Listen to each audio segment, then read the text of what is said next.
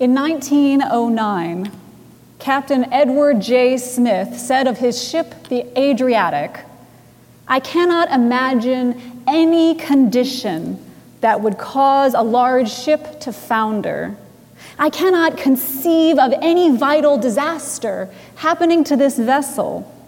Modern shipbuilding has gone beyond that. It's impossible, unimaginable, in other words, unsinkable." This same Captain Edward Smith went on to be the captain of the Titanic. The tragedy and the irony of the sinking of that great ship has remained with us for more than a century.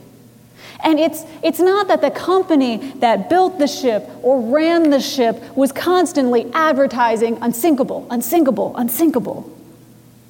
But they were proud of their technological advances, confident in human progress, and smugly unafraid. After all, loss of life at sea had grown so rare. In the decade before the sinking of the Titanic, 3.5 million passengers had made the crossing just on British ships. And out of those 3.5 million, only 10 had perished. The company called their ship practically unsinkable. But you know, people didn't hear the practically part of that. One passenger on the Titanic, Thomas Beatty, wrote in a letter, "We are changing ships and coming home in a new unsinkable boat." There's even a claim that a crew member told a passenger, "God himself could not sink this ship." This hope, this optimism is shocking and saddening in retrospect. Looking back, we can see that some of the steel in the hull was overly brittle for icy waters. Looking back, we can wonder how a captain could hear not one, but 6 different warnings of ice ahead and still continue forward at near full speed. Looking back, we can ask, how could they not know that they should have enough space in the lifeboats for every single passenger and that the crew should be trained in evacuation and disaster procedures? How could they not know? A lot changed after the Titanic sunk. First, the mourning, finding and burying the dead, supporting the survivor. But next, and very quickly, came new laws, better safety procedures, requirements for lifeboat drills, and establishment of an international ice patrol by the U.S. Coast Guard. And this ice patrol, which continues to this day, has meant that there has not been a single reported loss of life or property due to collision with an iceberg in that very same patrol area. Hope. It's at the center of our faith, but it can be really hard to pin down just what it is. Certainly the builders and crew and passengers of the Titanic had very high hopes for this maiden voyage and many voyages to come. But instead there was tragedy. Hope looks very different when things are hunky-dory than it does when the worst has just happened. In our hardest moments, we might expect the death of hope, a life of loss, the ascendance of meaninglessness. So what happens to hope then? Even though our scripture passage today begins with Pharaoh and his dream, we really should remember where Joseph is. Growing up in his father's house, he was so cocky, so presumptuous, it never occurred to him that anyone or anything could take him down.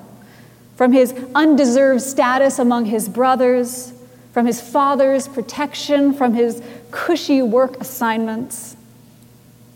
He lied, he boasted, he crowed, and his brothers attacked him left him in a pit, and sold him into slavery. In most life stories, I would say that would easily be the lowest point, right? The Lord was with Joseph, and he ended up overseeing the household of Pharaoh's captain of the guard. And maybe he was starting to feel like, things are looking up. Until his master's wife lied about Joseph and he landed in prison, unfairly in prison. Psalm 105 takes the time to tell us what it was like for Joseph in prison. It says his feet were hurt with fetters. His neck was put in a collar of iron. Genesis assures us that the Lord was with Joseph in that prison, showing him steadfast love, but he was still in prison. And even when Joseph helps, even when he serves the other prisoners and interprets their dreams for them with stunning accuracy, even then they forget him. He's forgotten. The Bible tells us that Joseph was 17 when he was sold into slavery. Later in our passage, we find out that he was 30 when he entered Pharaoh's service, so that makes 13 years of slavery and imprisonment, of working and waiting, hopes raised and dashed. That is a long time to live in limbo. Pharaoh had some dreams, really strange dreams that his wise men and magicians couldn't make any sense of. Or maybe they tried to make sense of them, but their interpretations rang false to Pharaoh.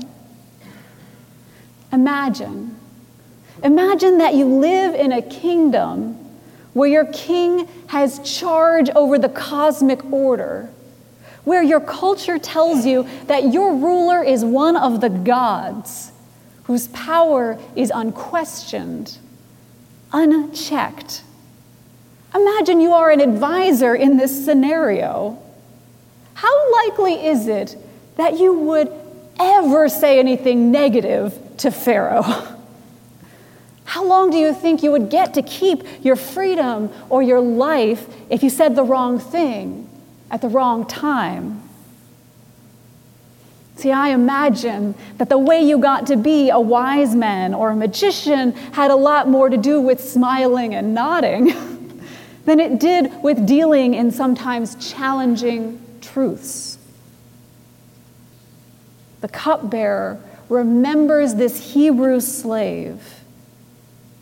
If he could interpret my dream, maybe he could do it again here. He wasn't afraid to tell the baker that he would die. Maybe he would show the same courage with Pharaoh in case the dream is a bad sign. Joseph is sent for, and he changes clothes, he washes up.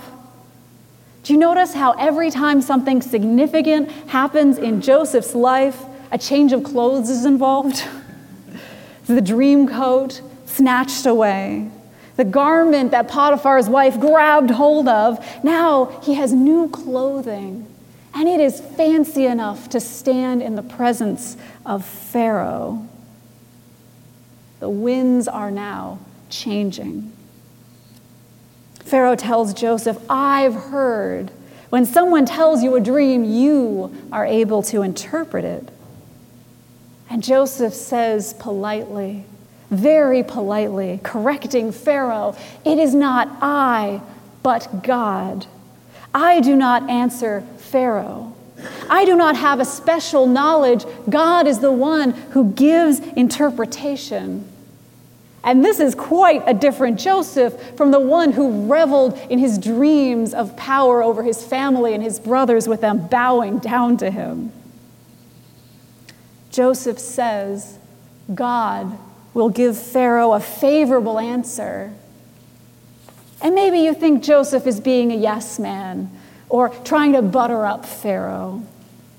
Or maybe you think God has given him foreknowledge of the dream interpretation, so Joseph is giving Pharaoh a sneak peek. Everything's going to be all right, even before he hears the dream. What I think is different. See, the word favorable here is actually shalom, that great word for peace and wholeness and welfare and security. I think that what Joseph is saying is God is still working. Even with all the misery and downturns and strain of his life, he still trusts God is with him. And if God is with him, God will be with Pharaoh and with Egypt and with all the people. By this point, Joseph has been worn down in so many ways. But at the same time, he has been building up his trust in God. In that light, it doesn't matter what the dream says. Joseph trusts God. And you can tell that he trusts God because he has to give Pharaoh some bad news. This is news that could seriously anger Pharaoh. Now you remember, if Pharaoh thinks he maintains the cosmic order between the humanity and the gods, then a 7-year famine that Pharaoh does not want to happen, that would be a huge challenge to his power and his authority. But Joseph knows what happens when you ignore the signs that things are going wrong all around you. He trusts God to keep him safe, and he trusts God to convince Pharaoh of what is coming. Joseph tells Pharaoh unflinchingly, "This is what will happen, and this is what you must do. In the time of impossible plenty, store up grain, store it up so much that is uncountable, unmeasurable, like the sand of the sea. But know that good times do not last forever. Gird yourself up for the hard times. Share what you have with your people and the surrounding peoples, and you shall live, even in this horrible famine." Did you notice that Joseph never once advocated for himself? He didn't mention his innocence. He didn't ask to be freed from prison or to get some cushy new job. He just wanted the truth to be known, no matter the consequences. And he was blessed.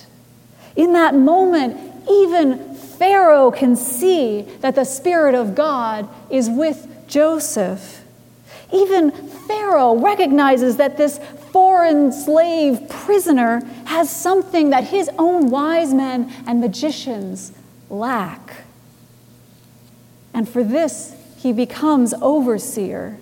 Once more, he's risen to an elite status, even fancier clothes, even more attention. We know Joseph loves attention. But he's not the same old Joseph anymore.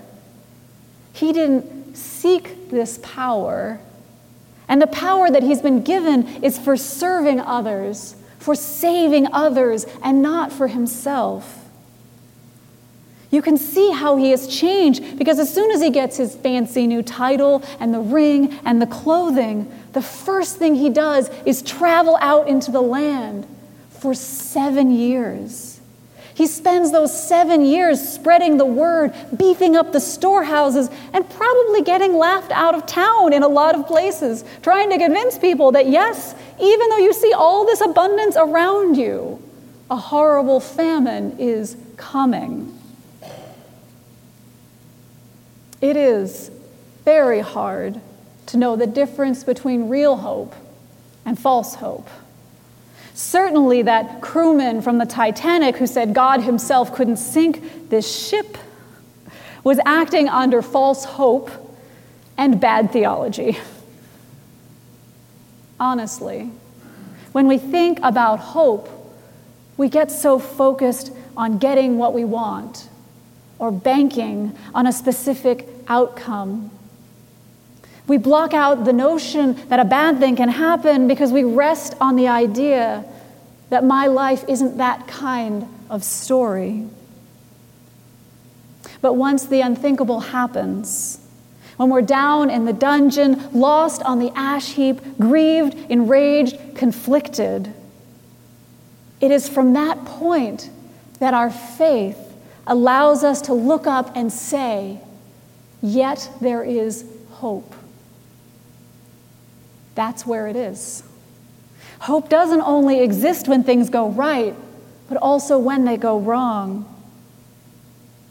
Hope is when we don't pretend something bad could never happen, but when we can say, whether it's good or bad, whether it is my preference or not, God is with me, and God will see me through.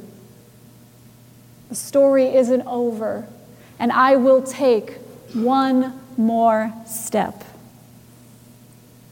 As Joseph grew in his faith, so may we.